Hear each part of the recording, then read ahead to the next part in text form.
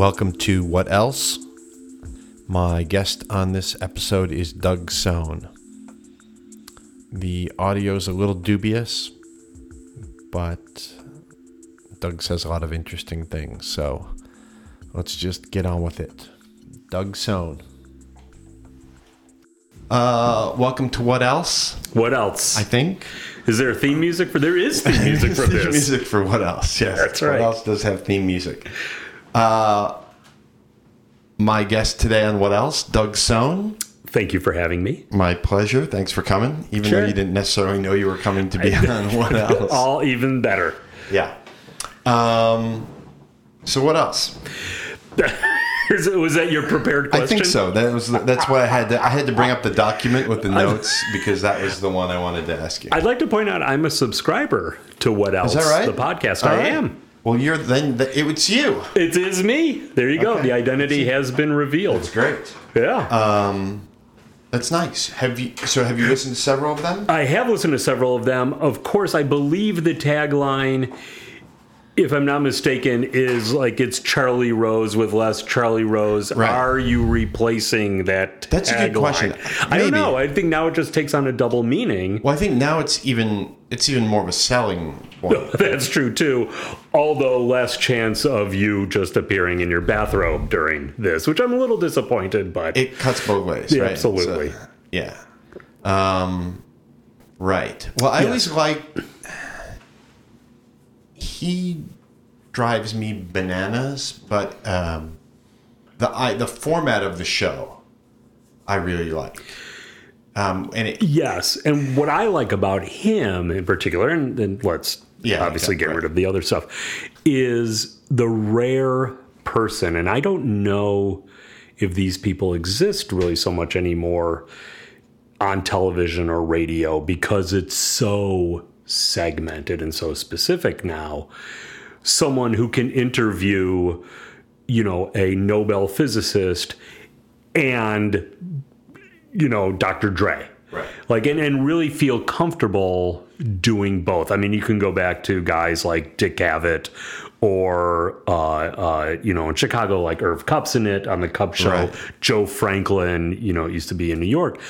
And this incredibly varied group of guests where now the talk shows are, it's a film star, it's a movie star, and then it's a musician. Right. And that's it. And the interviews are never very in-depth. So that was actually the thing I liked about Charlie Rose and he would ask thoughtful questions and let people answer them. Sometimes. Yeah. And sometimes he couldn't stop talking. There's an element of that. The show is named after him. Yeah. Yes. But I like that. For a long time, I was like, that would be a great thing to do more of, to have a show like that. And I mean, I understand the sort of economics of it and stuff, but to have less movie stars and have more people who are doing other things. And doing certainly as interesting and fascinating things who don't get the opportunity. Right. I was going to say the other piece of it, Ray, is to have not famous people. Precisely.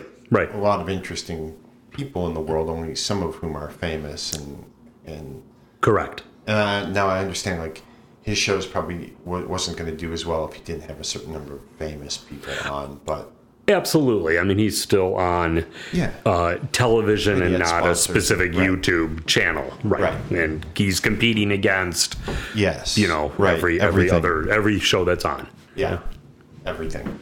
But I like that. I like that idea of being able to. Someone doesn't have to give a 30-second answer. They can actually talk about something and they can lead to something else, and you don't have to reel it back in because you're going to show the clip or whatever. Precisely. Right. So let's talk about some stuff. Sure, I'm in. You like to travel. I do like to travel. Yeah. Tell me about what you like to. Maybe there isn't one answer to this, but what do you like to do on trips?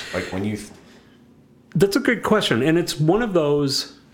One of the aspects of traveling that I enjoy in my sort of approach to travel is that I like a varied itinerary. There are times I love traveling to like big European cities and going to museums and walking the streets and obviously the restaurants and the markets and sort of being enveloped in the culture of that place. There are times I like going, much more wilderness, going hiking in southern Utah for a week and getting away from all of that. I don't mind once in a while, not as often, but once in a while, the all-inclusive resort for a week of where my only real decision is, do I want mango or passion fruit, in the margarita. So it's also a combination. I enjoy going to places I've never been before, and I also really enjoy going back to those familiar places. Like, I've always joked that if the gods came down and said, you know what, for the rest of your life, you can only vacation in Paris. Okay. Like, it wouldn't be the best thing, but certainly hardly the worst thing in the world. And so I'm always up for doing something I haven't done before. Not death-defying stuff, right. But, like, there are certain things like bungee jumping holds no appeal to me. Other things like any sort of trekking or climbing where you might die, really not a selling point for me. There's just not that appeal to it.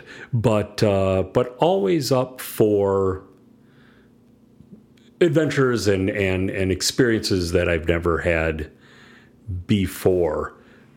Willing to travel anywhere. Some of it's just, prioritizing its time and money at this point. So you're forced to pick and choose those places to travel. Do you have places that are sort of like on your list that you haven't been to, but that sort of hold an appeal, resonate with you in some way when you think about it? Oh, absolutely. And that list is interestingly always changing too. Yeah. Some of it, I don't know if it's just my experience or reading about a place or a friend's recommendation or a friend's description of a place. I never thought India would be high on the list, but it's getting higher as I read more about it. And my brother went, and I thought the person who would hate it the most loved it, and saw his pictures and descriptions like, okay, this might be a place I really, really want to go. So there are definitely places. I'd love to travel in Japan a lot. I'm a huge fan of the cuisine. It'd be cool to be the tallest person in a country, which that is it. But I was in Vietnam once. I was like, wow, I'm a giant compared to the general populace. It's a very strange feeling. It's a very strange feeling to also be the obvious person who's not from here. Where when I love traveling to like France and Italy, Spain, I can blend in, certainly attire,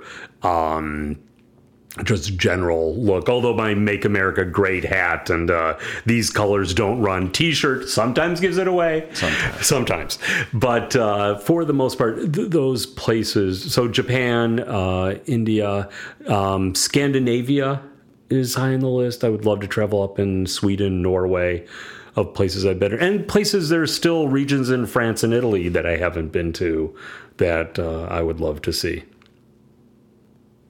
And also more traveling now is a little more interesting for me with the rise of and access to like Airbnb and VRBO, where you can stay more in a neighborhood and where you have to therefore then go to the grocery store and go, the services that are in that, in your neighborhood, especially in Europe where there are real defined neighborhoods, and every neighborhood has the grocery store and the bakery and, the cheese store and so, the specialty stores, to get that sense of kind of being a regular in the morning at the bakery, I think has changed for me. I find it to be incredibly enjoyable, as much as I love a nice hotel and still want to live in a nice hotel. That's sort of the dream, to be able to stay in a house or an apartment in a much more residential area has shifted just a little bit of my idea of traveling and what I'm looking for in traveling. When you think about, you mentioned earlier about going back to the same places sometimes more than once. Right. Sometimes it seems to me like, part of the point-ish of traveling, right, is sort of being able to sort of brag about it, for lack of a better term, right? That's the appeal for some people and some trips and stuff. Sure, a lot of it. Or to put it on Facebook or Instagram. Right. Absolutely. What do you like about? Obviously, if you're going back to a place, presumably it's because you like that place. Yes. Is there something else about visiting multiple times to the same place that you find maybe as rewarding or more rewarding than going there the first time, or is it just I like this place, I could use a little more of that? It was good the first time, I'll go again. Kind of. I think some of it is more the latter, in the sense that I find myself anytime traveling, when you're walking through the streets of somewhere, being around, I often think to myself, could I live here? And what would my life be like if I were here? Which I find to be a really rewarding exercise in general. And some of it, let's say pick a place like Paris, where some of the joy in going back multiple times is the familiarity and how comfortable I feel walking through there.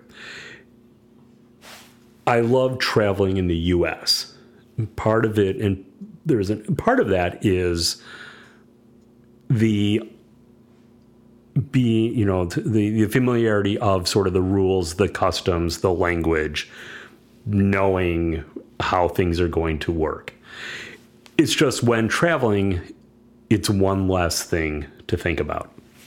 And so for me, going back to a place like Paris, I speak enough French to get around, and usually after a day or two, it becomes much more second nature, as opposed to, okay, now I'm thinking more in that language than translating it before I get to the counter sort of scenario.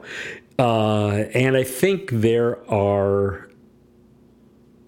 it's kind of like going back to the same places, at home, the restaurants and so forth, that feeling of I've been here before and what my experience was before. And it's not the same, but there are elements that are the same because I'm different and the place is different.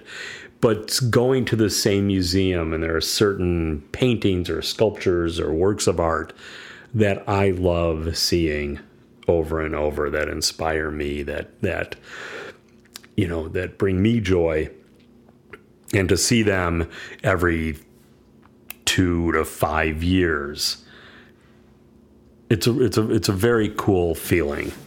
So traveling back to the same places, some of it's the ease of it, that it becomes, it's still elements. It should be a vacation, and it should have mostly pleasant stretches and a little less work. Mm-hmm. Whereas there are times at certain places that are very unfamiliar, even I get tired of okay, I can't look at the guidebook anymore, or I can't try to go through okay, what are we planning out the entire day and how are we getting there, and those kinds of things, which can be fun, but sometimes are like, I need a break from that.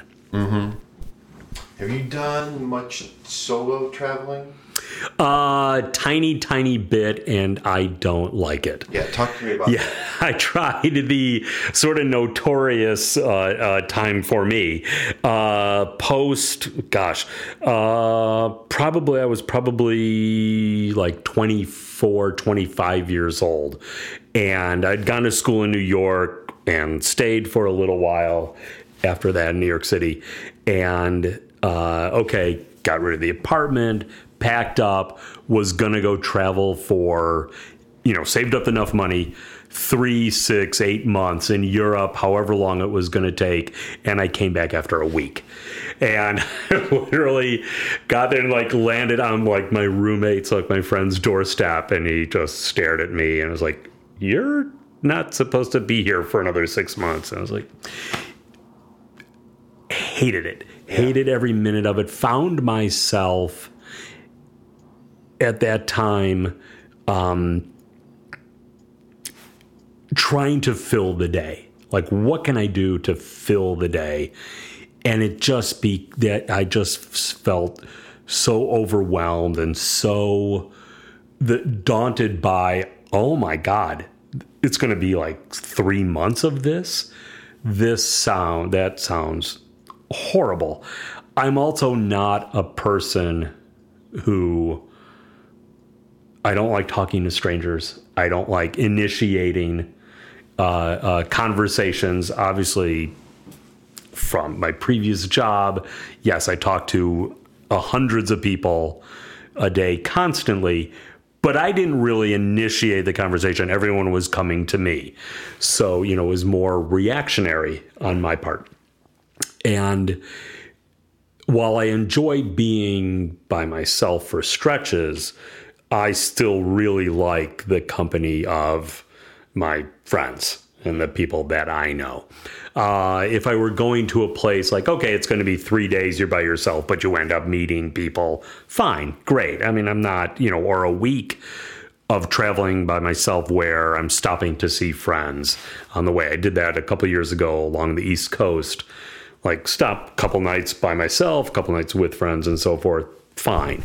But long stretches of traveling solo holds no appeal. And some of it's just you just want to share stuff with somebody. And sometimes you just don't want to have to make every decision. And so it's where do you want to eat? Because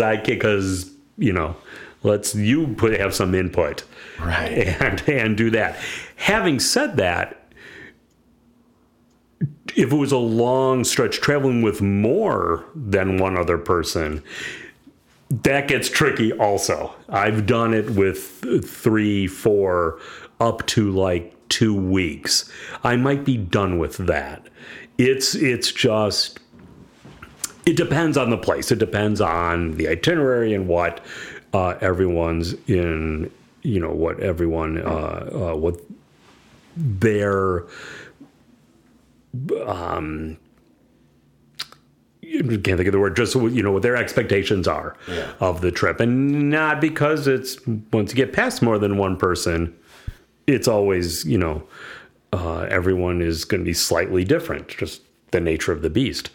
And I find myself being sometimes the person who's trying to coordinate and appease everybody, and that can be wearing and certainly, a couple of days, fine. That's fine. And a specific place, and you've talked about, the 2 or 3 things you want to do. Great. But for long stretches, one other person I might be good with, and that could be it. Mm-hmm. Interesting. You mentioned your brother earlier. Sure. I have one older brother. Have you... Andy, who is, 6 years? Is that the difference? He is 6 years, 1 month. Okay. No, I'm sorry. The other way, 5 years, 11 months. Yes. Duly noted. Yes. Have you guys traveled together at all? We did once. I'm trying to think. This had to be, good gosh, 20 years ago, maybe. Oh, I don't this probably be, I have to think about this, maybe more. We did a road trip up north, Minnesota, Wisconsin. It was a great trip, but I think that's the only time we traveled together. I have to think I think so, at least certainly that I can recall. Did you go on trips as kids? Did you go on any family trips? Or a little bit? We went. That's actually so we did. Went to. We'd visit our grandfather in Florida for a few days. New York. We'd go a few times, and then the other trip we went was Europe. Actually, when I was. Good gosh, I was like 9, almost 10 years old, and my brother and I, my mom and stepfather, went to Europe for almost 2 weeks. Still one of the best trips I've ever taken, and there were moments, especially with my brother, that are, tattooed on the brain, and still we can mention 1 or 2 words, know exactly what we're talking about, and start laughing uncontrollably. That's pretty great. It is, yeah, absolutely. Where did you go on the trip? It was Paris, Venice, Rome, and Madrid. And we ended up spending a little longer time in Paris because my stepfather got sick, like flu or something.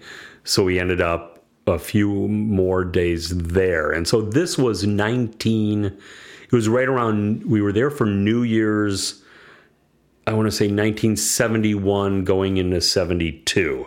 So this was a time when no Americans were traveling because the economy was terrible. And so it was super expensive to go to Europe. And certainly back then, it was only Americans who traveled, which is when I tell people, it's like, oh, the French hate Americans. It's like, not anymore. They used to because we were the only ones who had the money to travel and weren't certainly not all that sophisticated. And it was more of a new thing, whereas now the world travels. Right, they can hate people. They can hate, and I think Americans are definitely falling down the list of people that certainly that the French dislike. And it's my experience, certainly the last trip to France, where the hands down of the list of most obnoxious non-French people. Can we say it together? Asians. Oh, the Italians are way up. The Italians were. Oh, I probably had the most trouble with the Italians in actually more in the one-on-one situation. The Brits, most of your Asians, pretty much across the board. But I mean, and obviously these are stereotypes. Yes. I understand, but I pretty much stereotypes. They are stereotypes because they're sometimes true. Mm-hmm. The original, so back then, so that's where we went. Yeah. So it was an awesome trip. So go ahead. Do you think, did you take it in as I'm seeing all these historical and incredible places or something? Or are you just like, this beats being at home and I'm having a riot with my brother just because we're away from home and it's weird? And oh, no. I knew, exactly that I am seeing these things that I've only seen in picture books. I mean, and I still get that thrill when you even things like when you see the Mona Lisa, I still look at that and think it's unbelievably cool. This incredibly iconic picture that every single person knows, and you really see it. Yeah. And even though, yes, there's a crowd around it and where it is, and you can't get up close, it's the Mona freaking Lisa, and it's unbelievably cool. And so, I knew how different these places were, the history that was there. In that age where I was old enough to have memories of it, to be somewhat independent. Would go up, with my brother, I mean, not by myself, except for the time I got lost in Rome, which I still like to bring up to my mom every so often. It's like, remember that time you lost me? And really understood, what I was seeing and how incredibly lucky I was to be able to see this, and how, for one of the other things I love about traveling, how influential on my personal life it is to see how other cultures live. And I think it's one of the great things about traveling is to see how people live and what makes them happy. And then you always get to, it's a great thing because you get to come back to the United States and just kind of roll your eyes at what people complain about. Is always, really, because there are 3 people in line, like go to, a store in a poorer country and see what it's like to just get, a basic city service it becomes this incredible trial. It's hard to get upset and be, my cable was out, whatever. But that's still indelible moments from that trip. And I really realized like it's Europe and it's cool. Mm-hmm. Yeah. So you mentioned being on a trip with your mom. When your parents how old now? How old's her? My dad is 90. My mom is 86. Pretty great. Yes. Pretty great. Yes. And I see no scenario where I outlive them. But just nothing would make sense. Yeah. So do you see yourself being more similar to one of them than the other? Or a mix of stuff? Like, how do you... Interesting. I think a mix. I mean, certainly from a physical standpoint, I take after my dad's side, where my brother takes after my mom's side. Both, I mean, and mom and her father, sure. And my dad, and I didn't know my grandfather, his father, but mother certainly like more the physical similarities. I trying to be. It's hard to be objective about it, obviously, but I think there are lessons and philosophies that I've learned from both, and you also find yourself when you find yourself leading towards one or the other. There's times I'm happy about that, and times like, oh, that's my dad, yeah, and it's like I'm trying. You try to. Not correct it as much as try to avoid kind of falling into a little bit of that trap. But I think it's probably both. I haven't really analyzed it that much. But I find myself doing actually now I take that back. Now where I see it is when they do something. Okay. Like mom or dad is like, oh, I do that. That's where I got that from. I was like, right. Oh, that's kind of annoying, and I think I do that as well and should try to be cognizant of it. When do you think you started noticing that stuff? Which way? Like the parents that are just that? Just the things like, you're like, oh, that's in me. Like that. Probably. I mean, little things probably started, I don't know. High school, maybe we kind of start to see it, or just anytime where you start becoming more aware of yourself as well, or I guess more like starting to analyze yourself. So probably, I guess like teen years, and I think it progresses sort of steadily, as at least it has for me as I've gotten older. How about you and your brother? Do you think similar, different? Do you see stuff that's... I don't think we look alike at all. I don't think we're physically that way. Where I see it is mannerisms and speech patterns. Like sometimes he'll say something and I'll like be struck like that sounded exactly like me. And so more the kind of the pattern, I guess. I don't know what the musical term would be for it, but much more that, in the kind of the pattern and sort of, and also the thought pattern. There are times I remember specifically being in a bookstore and him saying something like, I'm looking for that book by that guy. And I was like, and oddly knew what he meant. Like those kinds of times. And it is just, and whether it's a memory of something he had said before or how that works. Yes, there are some similarities, and I guess it's more that I see them as the similarity being, oh, we got that from our father. And we both have that trait, or we both have that outlook.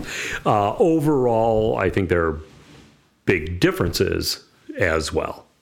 But there are definitely similarities. I know. I know this is probably sort of a difficult thing to pin down, but like, what do you think you were like as a kid? What's your recollection of what you liked to do, or kind of what your disposition was? I always think it's obviously a better question for someone else. But to the best of my, I think I was a pretty happy kid. Like, definitely sort of pretty happy-go-lucky, enjoyed.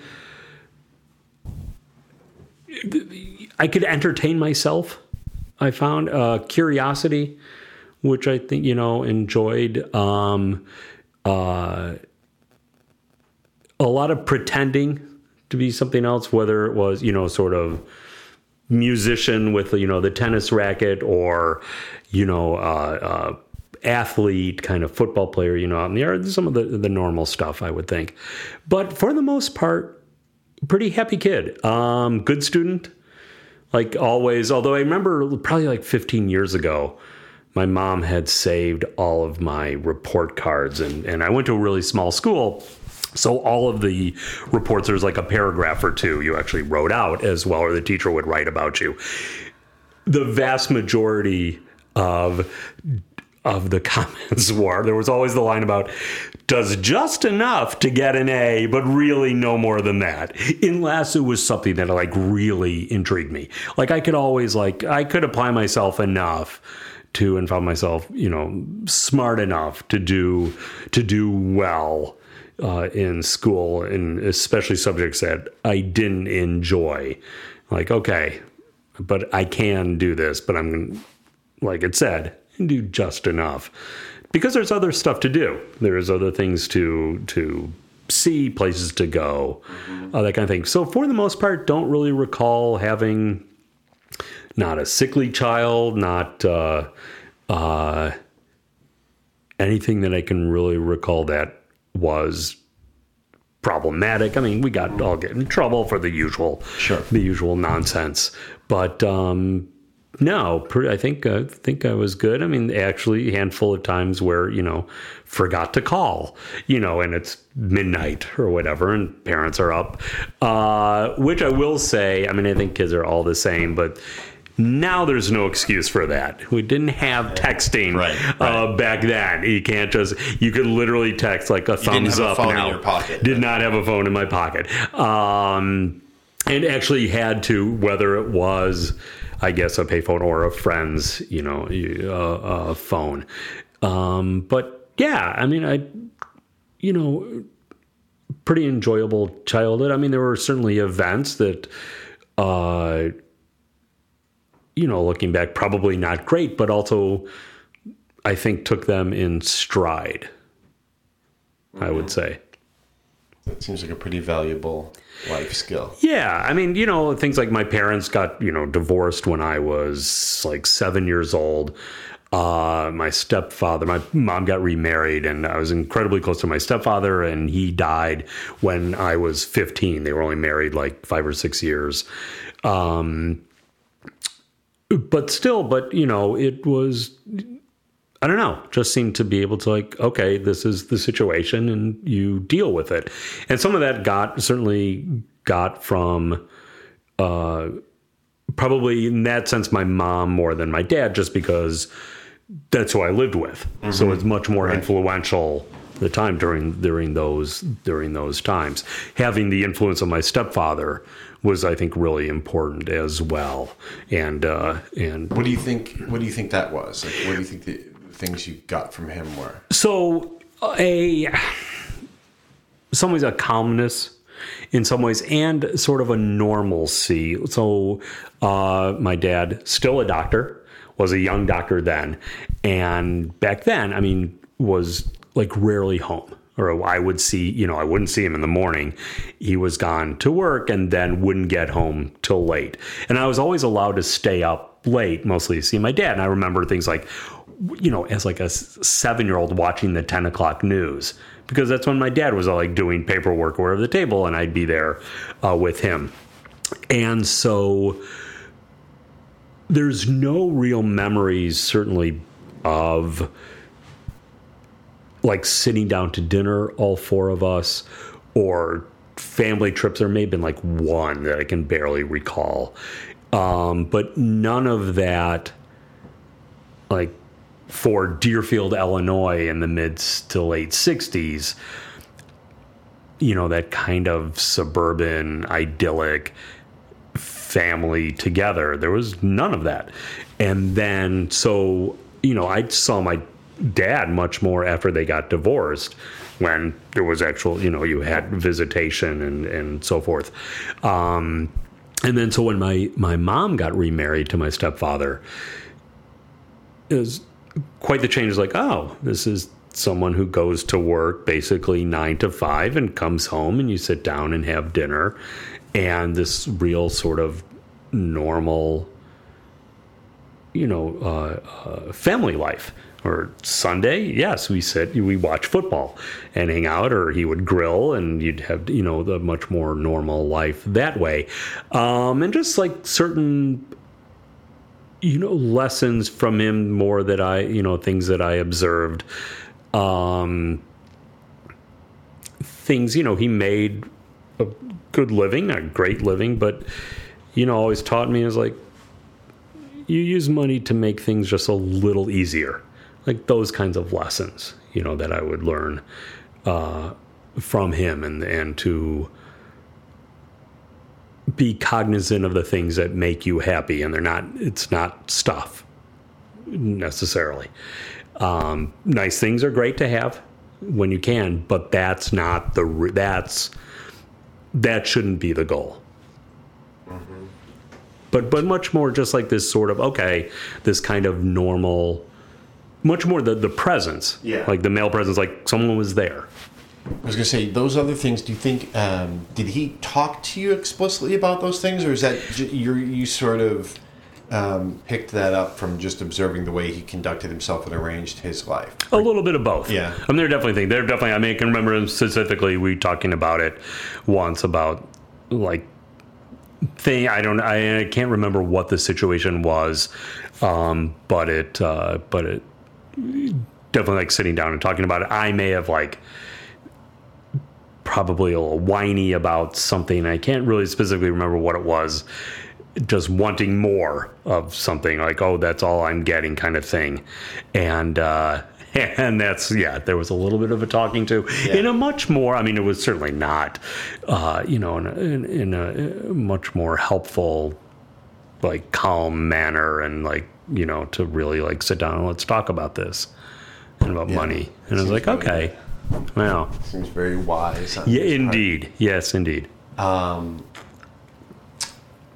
Were you talked about the school stuff, like, were you a rule follower, do you think, as a kid, or were you a little bit of a rule breaker? Like, or, where do you think you were on that spectrum, I guess? Probably a rule bender. Yeah. Probably like, let's see how far I can push something. I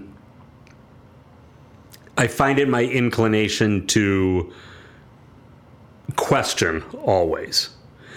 Not break the rules, but question the rules. Like, is that right? Like, my usual inclination is, well, if you say that, I'm going to think the opposite, and then we'll come. Mm-hmm. You might be right, but I'm not ready to give in right away. So, rule follower. Yeah, I'd say generally rule follower. I mean, if school started at a certain time, I was there, on time, and certainly did homework. And if your mom said, hey, do X, is like way more often than not. Sure.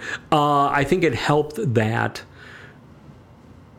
my parents were pretty lenient, were very encouraging as far as, independent thinking. Yeah. Very independent. Like, remember even, being able to go places by myself at a much younger age than probably normal.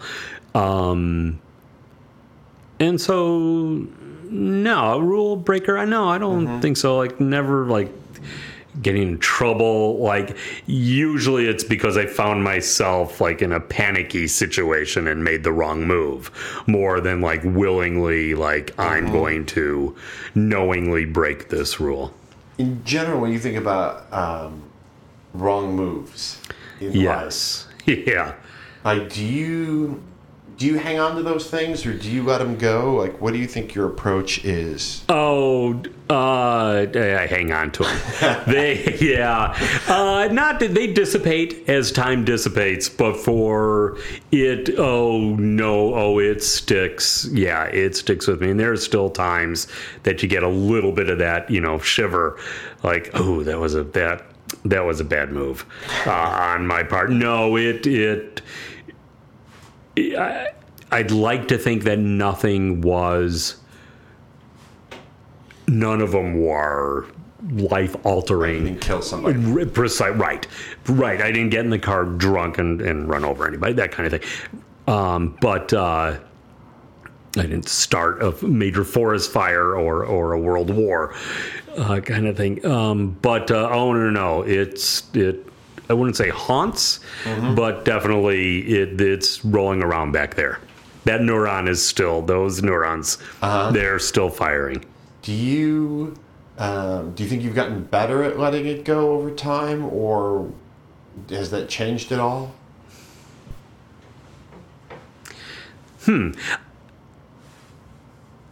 I would like to think I am better at not making the bad decisions or bad moves, so that mitigates it somewhat.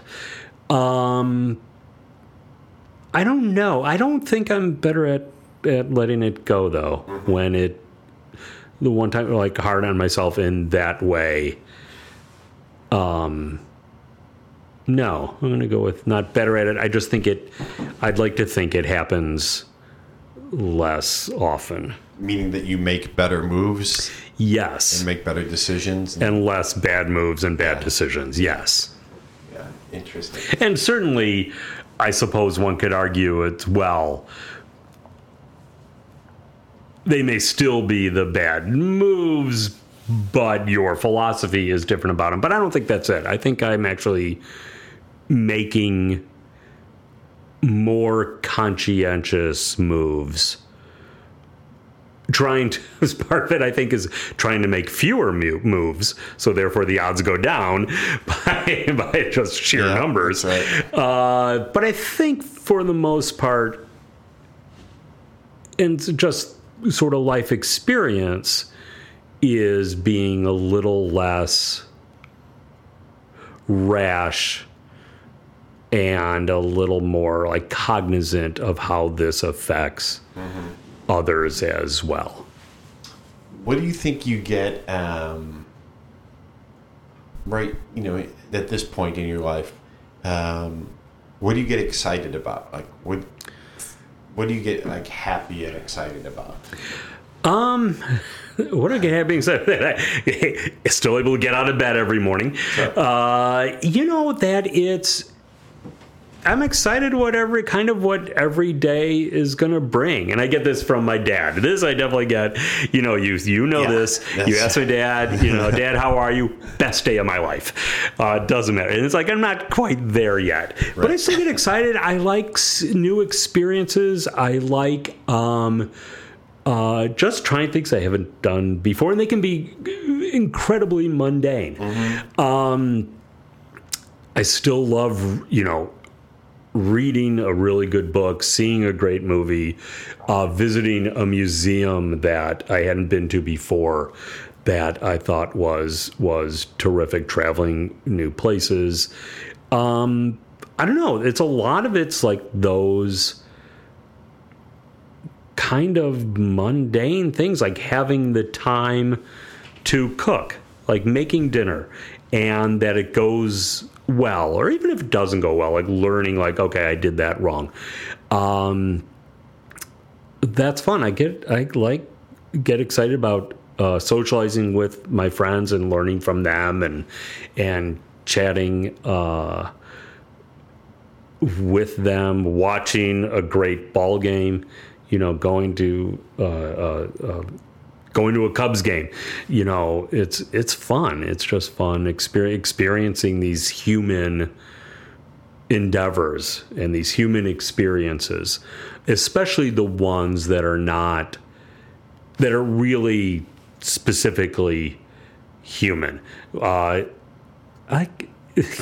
to the barber, because it's just this like not necessary thing in essence, but this sort of social encounter and the setup and what to expect and the smells and the sounds of something like that. I still kind of I think it's cool and it's excited. Going to a concert, watching someone else be really good at what they do, I find thrilling.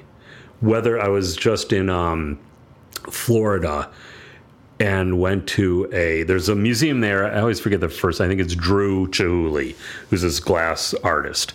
And they have right nearby the museum, I think it's Drew. Dale? Might be Dale.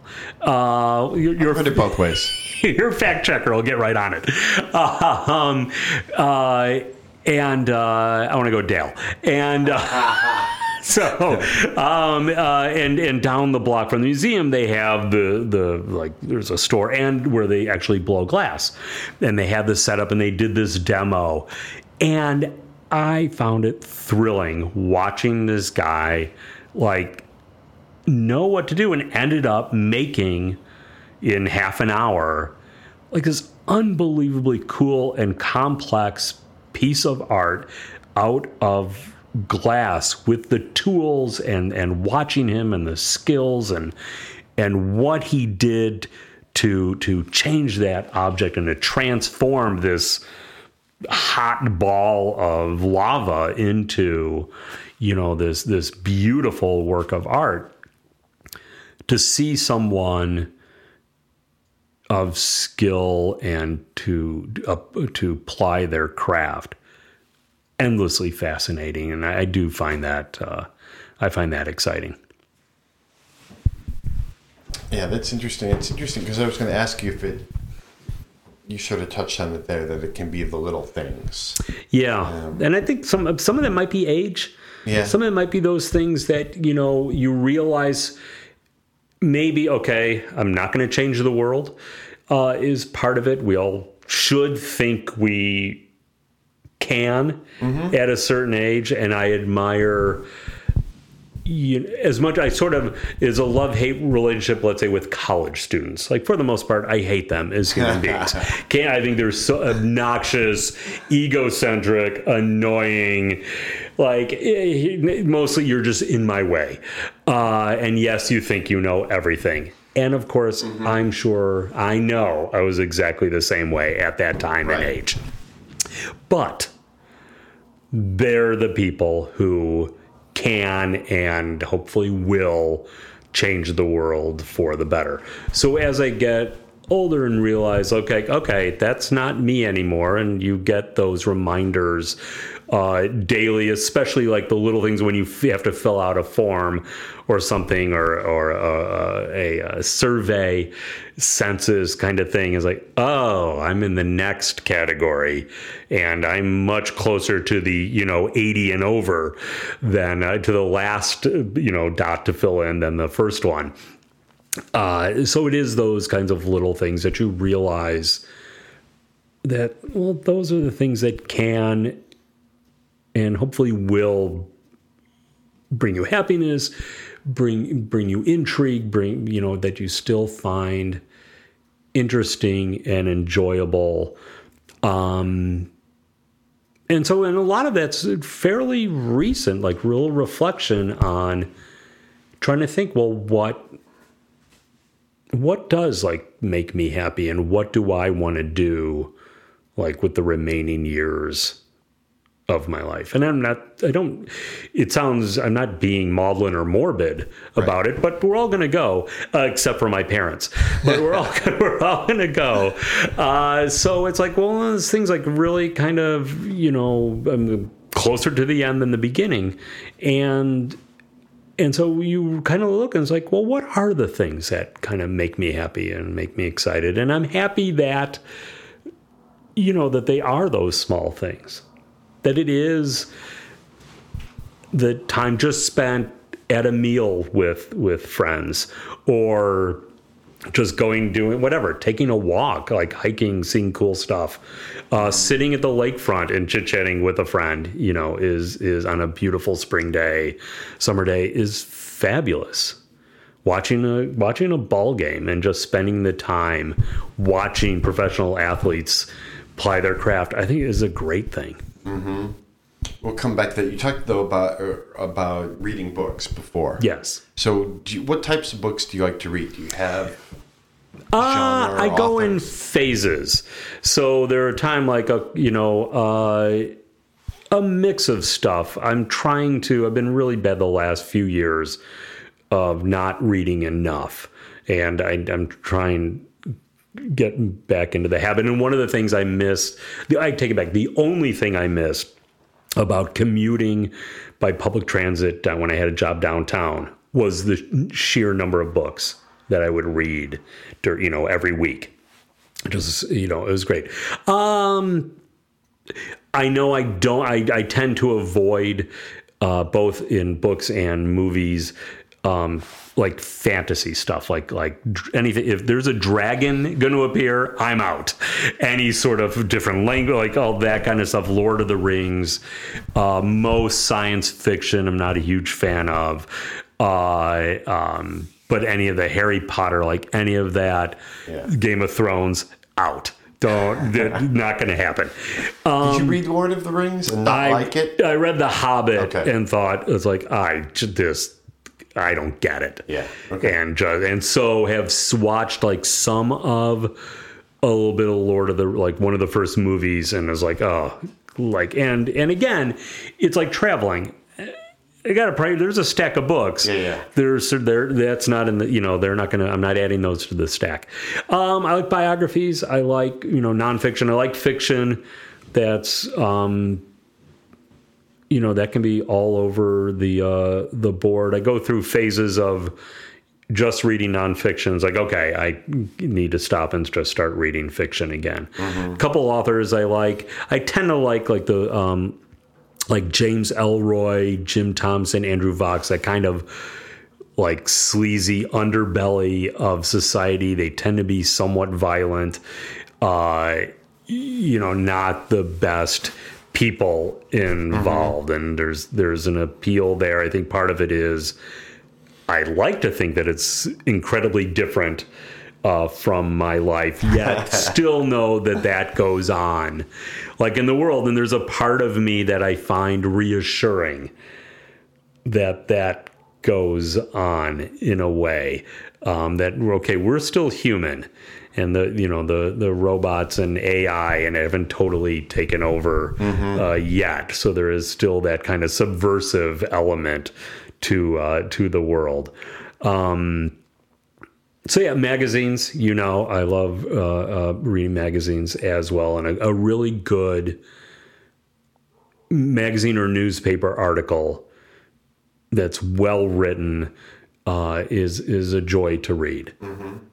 Absolutely. And about almost any subject, if it's well done and captures, again, no dragons, but but I'm a big fan of magazine reading as well. Yeah, and you're a movie fan too, right? I do. I don't go as often as I used to. Some of it's time. Yeah. Certainly, it's expense. It's not an inexpensive venture anymore. And I'll be honest. Look, I've invested into a really nice TV with a sound system, and there's no one talking or talking on their phone behind me when I watch at home, and so. I don't enjoy it. I still love, actually went to the movies, yesterday. And I still enjoy it. There's still something about it that that's the only thing you can do at that. Well, it should be. It's not, I shouldn't say that. It's the only thing I do is watching the movie and sort of, I sit up close. I like being surrounded by the screen. I like the anticipation of it, the previews, and then when it starts, I still enjoy that. But I don't go as often as I used to, but I do enjoy it. But you like watching in general, whether it's at the theater experience or at home, you like? Yes, I still do like watching a really good. And your really favorites, some of your favorites, I know a couple of them. I think. Sure, Godfather 1 and 2. I'm trying to think what else. Off the top of my head, The Shining is one of my favorite movies. Mm-hmm. And then there's certain movies I like to categorize ones that are probably not great, right? But that I still really, really like. The one that comes to mind is Payback. Mel Gibson, like where they thought he like killed, and then he's with great Lee Marvin, William Devane, Chris Christopherson. Just something about that movie, I just am drawn to it like every time. Certain movies, if they're on TV, if I'm flipping the dial and The Great Escape is on, the old James Garner, Steve McQueen movie, I end up watching like an hour of that. Bunch of like Goodfellas is one of the great ones. A lot of Martin Scorsese stuff, a lot of Stanley Kubrick, Coppola, like that era of movies. Recently, trying to think, saw 3 Billboards. I thought was terrific. I'm trying to think some of the other stuff. What else? What other? Rock and Roll High School, still one of my favorite movies. With the Ramones are in it. Like there are certain movies like Stupid Spinal Tap is great. I loved the South Park guys. The one it takes place with Satan and Bigger, Longer, whatever. And watched recently Team America, the one that those guys did with the marionettes. Damn funny, and really just a well-crafted movie. Very interesting. And none of them have dragons. You might be missing out. But okay. I could be missing out. Tend to be most movies. I always say, if someone gets shot in the head, I'm probably going to like it. And almost every movie would be better if someone got shot in the head. When Harry Met Sally, if it was when Harry shot Sally in the head, way better movie. Then you're interested. And now it's piqued my interest. Exactly. I like it. Exactly. I was going to ask you a little about sports. So has baseball always been kind of your favorite? Yes. Yeah. And some of that is my grandfather. It's the things, we would talk about all the time. I still remember, the Cubs, the 2 phrases, that the Cubs are pitiful and from hunger. That's good. It's a good one. I don't even know if I know what that means. I don't think I do either, but it's not good. So baseball was the sport, like growing up. Mm-hmm. And then a passing interest. So hockey a bit, basketball, football certainly, Olympic sports, and would like love the numbers was a big part of it. Okay. And would devour like the almanac. Like, for a long stretch there, could name like all the Super Bowl winners, all, for years, could probably do a decent job, like 67 to like 80 of most of your world champions. I could probably come pretty darn close to knowing who they were and certainly where they played and who was on the team, just looking at rosters. And then magazines like Baseball Digest and Football Digest. And I also remember being a big fan of the ABA, the American Basketball Association. Even though there was no Chicago team, they weren't on TV. Dr. J, you couldn't get really information about them except like a little blip in like Basketball Digest. Yeah, that just resonated with you. Yeah, like that this new league started and there were real players in the red, white, and blue basketball. and thought it was great. When you think about these things, like, I mean, you obviously have an interest in sports and in movies and in music and in arts and books and stuff like that. Right. Is there one of those areas that you feel like was kind of like your thing, that you were kind of like most deeply into, or that affected you the most? Sure. The one that comes to mind, the first real influence was probably like punk rock, because that was sort of the first art or genre, whatever, that was mine. Mm-hmm. I wasn't, my musical knowledge so incredibly influenced by my older brother. So, like really, like Beatles were huge, and some of the stuff that he was into, and not liking a lot of the stuff that he was into, but more that stuff. And then like the top 40 stuff, and then the disco thing, but that was much more commercial, much more universal, that kind of everyone was into. And then for me, like this, couple things. It was music that people that looked like me were making. Prior to that, I mean, it's always when people talk about like, what influenced punk rock, is like a group like Yes, or some of those big, lush, heavily produced prog rock bands and things. But even guys like in Led Zeppelin and stuff, like I didn't look like Jimmy Page, but Johnny Ramone, like that guy looked like me. And it's like, those guys weren't virtuosos either. It's like, well, I could probably do that. And the songs were short and funny and catchy and different, and no one liked them. And I thought, this is awesome. This is stuff.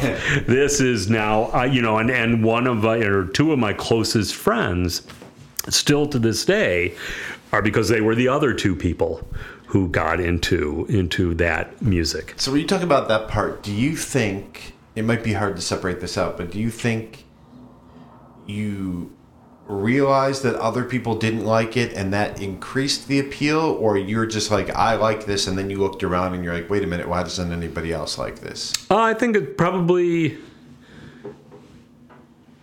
I mean, I still really liked it. I think I would really like it in a vacuum. Yeah. But the fact that no one else did, right, like, oh yeah, makes it a little more. Oh, absolutely. That's even more intriguing. Now, I think it forced me to, not forced me, but encouraged me to delve into it more. Yeah, I get and it. To seek it out more, and to seek what else was out there. Mm-hmm. And found it exhilarating and exciting. And the fact that it was thumbing its nose at authority, certainly. I enjoyed that part of it. The fact that it was sort of this, I don't know if it was called DIY at the time, but it had that kind of, the garage band kind of deal. It's like, well, it's incredibly democratic. Like, anyone can go pick up a guitar and just write some lyrics in a song and work hard and do this, and you can, be a band and make music. And I found it to be incredibly inspiring, and it had an energy that I found motivating. The lyrics made sense to me. I understood, Blitzkrieg Bop way more than I understood, Stairway to Heaven. And so that much more gravitated to that. Certainly the clothing, the attitude, but there was still an element of fun to it. There was an element of, those songs were, as hardcore as they were really melodic. They were much more, like I'm incredibly influenced by a band like the Beatles. than I think people give the credit to. But the fact that, that, I mean, the best, rock and roll obviously is the stuff your parents don't like or don't understand. And that's certainly an appeal to it as well, not just in music, but, movies or television. If your parents don't think that show's funny, well, now it's funnier. Right, it's funnier.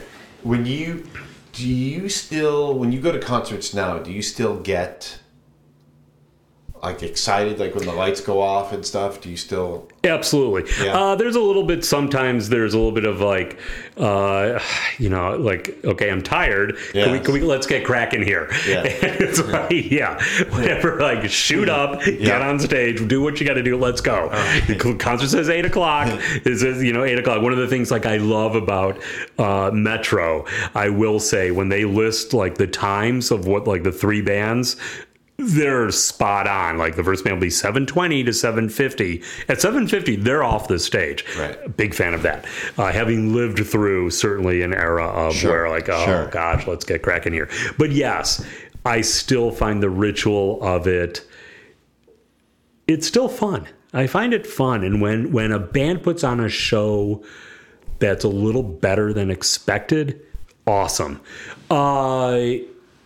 And conversely, when you see a band and they're kind of phoning it in or it could be better, no worse feeling. Like, it's like, really, I showed up on time. I paid my money. It's like, this is your job.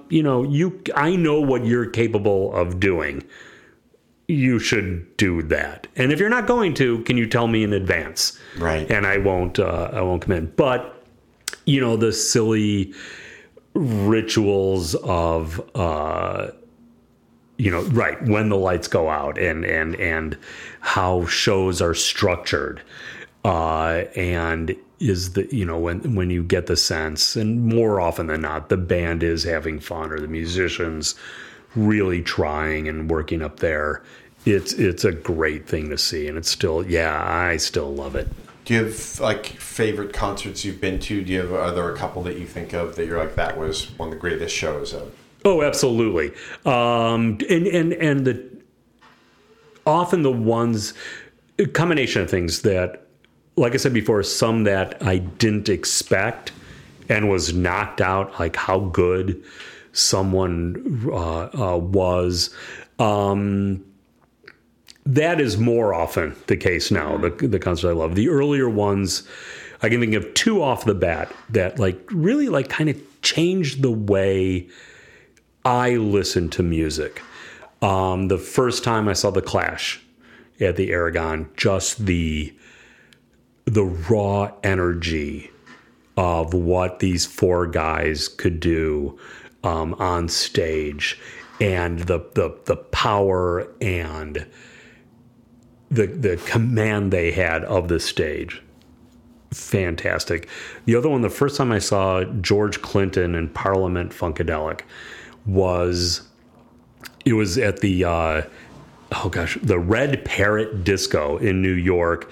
This had to be 1980, and it was their first concert after they did this huge Mothership Connection tour. They hadn't played in a couple of years. Right. One of those tours that cost $20 million to produce, and they made $5 million, in ticket sales. But it was legendary, but a good financial disaster, and so over the top. And this was, I'd never seen this kind of concert where just musicians coming on and off the stage and played like 3+ hours, like nonstop, and all these guys like coming on, and then Bootsy Collins hits the stage an hour and a half into it.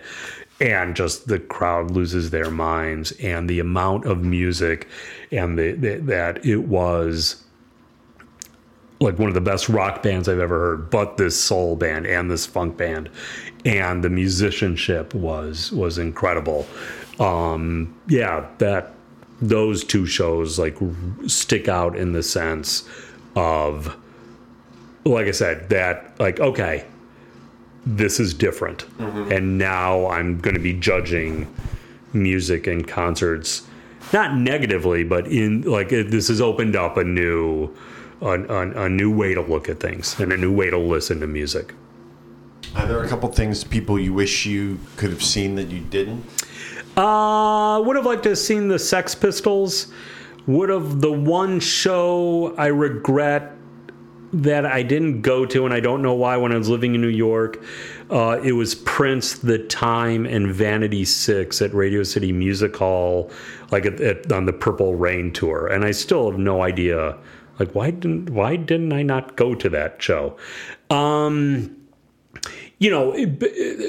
few things like Back in Time. Would I've loved to have seen, like, James Brown, like, really early on, Little Richard at some, like, blazingly hot, dive bar in or some sort of auditorium, down in Georgia in 1960, whatever. That a little bit. Otherwise, I'm trying to think if there's anyone else that I haven't seen. The Beatles, I don't know. I mean, I don't think those were like great concerts, right. In that sense. The big festivals like Woodstock, or that holds no appeal. No, I don't think so. There's no one I really think about. Like, that's it. Like those couple shows. Everyone else, I think, for the most part, who I really like, I got to see, and most of them, in their heyday. So I'm gonna go. It's pretty good. Yeah, probably. Yeah, I feel really fortunate that got to see almost everybody. So I go. So now I go a little less often. One, those guys they're dead or don't tour for the most part, or it can be expensive. So I look back and it's like those shows were $5, yeah, right, which was a decent amount of money at the time, but it was still $5. And so that's part of it. But I've seen shows recently that I've totally enjoyed. And still get excited about it, and it's still fun to go. If you could magically have one skill, artistic or otherwise, or like a physical ability or something, to be able to do something really well, do you have a sense of what it would be? Like, is there something when you see people do it or whatever, you're like, I mean, there's probably many things we all think about, but sure, is there something in particular where you're like, man, I really wish I was able to cultivate that? The ability to I think one of them, the ability to absorb and easily speak multiple languages. I think that I've tried a little bit, and it's not a skill I have. I mean, I can passable French because I studied it when I was, like 12. That would be like, I'm envious of people who can converse in multiple languages. That would be cool. Sure, like playing an instrument, like to be able to sit down at a piano and just start playing, like I've always, like going through the grocery store now that, every grocery has a piano there. It's like, it would be fun to be able to just like put and sit down and play. That would be cool. Nothing like, the sports wise. Of course, we all want to be, the shortstop or whatever, be able to hit a baseball, but that doesn't, I'm not as envious of that as well. But if like the one, I'm going to stick with the languages. Mm-hmm.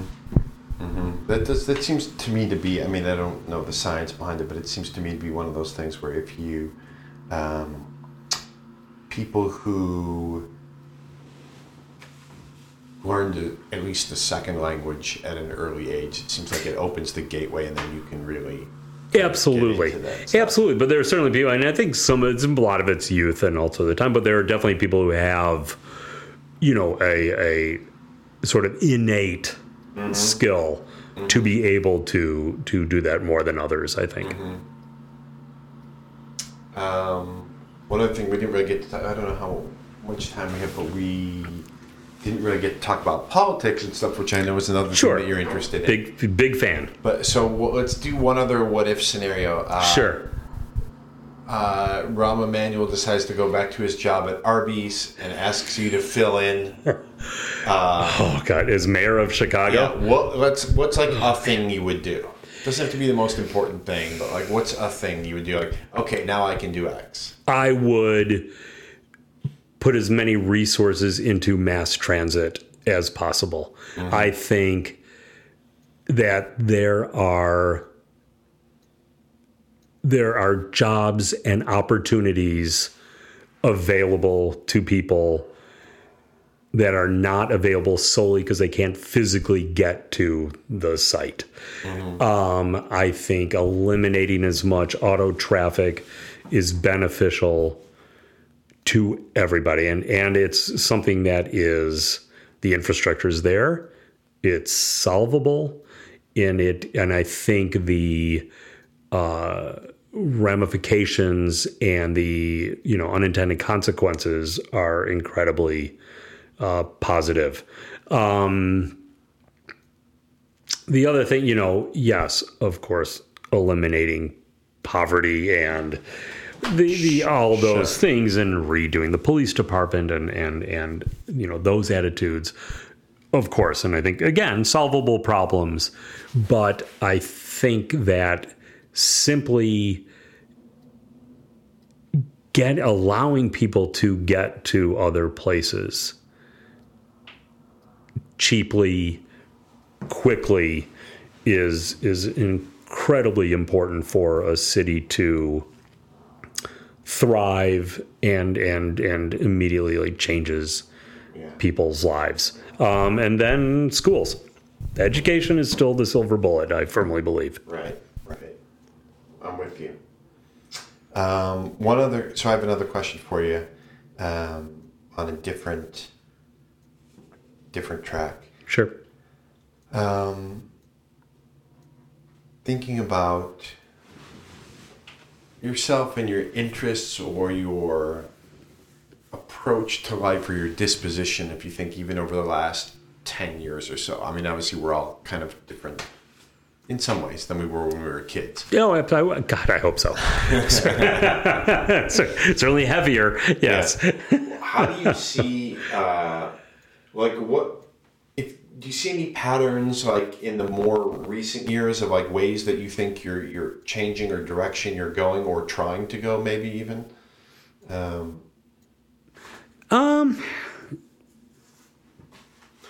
Less, probably, yes. In less, and some less attracted to stuff, less attracted to the obtaining of things. Like even cool, like, sure, I like using a good knife when, I'm cooking, and it's, yes, a nice, really good mattress is a delightful thing. But the things like trying to really quantify what makes me happy and what brings joy to my day-to-day life. And so trying to be calmer in situations, trying to be much less judgmental of others, and really trying to see the viewpoint from someone whose ideas are opposed to mine, and really trying to an understanding, trying to see the good in those in people. And just kind of trying to let a real focus on not letting the stuff you can't control bother you. And a real focus on just trying to be generous and pleasant and just helpful, more cognizant of that of what can I do to make someone else's life a little easier, a little better. And just trying to be a little less reactionary. I think still things make me mad. Things in society make me totally pissed off. But trying to not only channel that anger properly, but really how to resolve that. What can we do to resolve the situation without making it, if people would just do the way I did it. I mean, yes, of course it would be better, but really trying to be more cognizant of a different solution.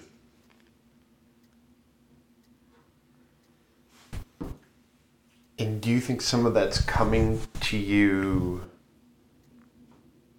happening to you versus you making a conscious move in those directions? Or do you think it's hard, or does it feel like it's work to do those things you're outlining for yourself? I think it's work. I think it's pleasant work, though, and I think the more you do it, like anything, the more second nature it becomes. And some of it's like getting into the habit of doing those things and being more aware, whether it's just like listening and being much more forcing myself to do that. And as I think you do that, it becomes much more of a habitual reaction and less than you don't think about it, and it becomes a much more natural effect, a natural state. You think you're good at changing habits?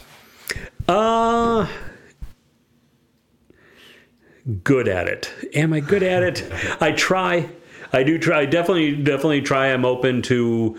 One of the things I think I've come to realize over the last number of years is I want to be adaptable. I want to think of myself as not so set in my ways. Of course, there are things, and I know people who will say, yes, there are, sure, of course, and we all, those keys go there, and some of that is because there's, you're just right, though. That's just the right system. Exactly, because now I know where my keys are, yes. And some of that is I don't have to think about that because I know the keys are there. But willing to sort of be open to the fact that my viewpoint can change.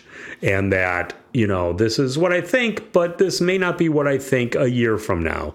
And not being upset about that both that I'm not so set in my ways, but also not being upset that I now think differently.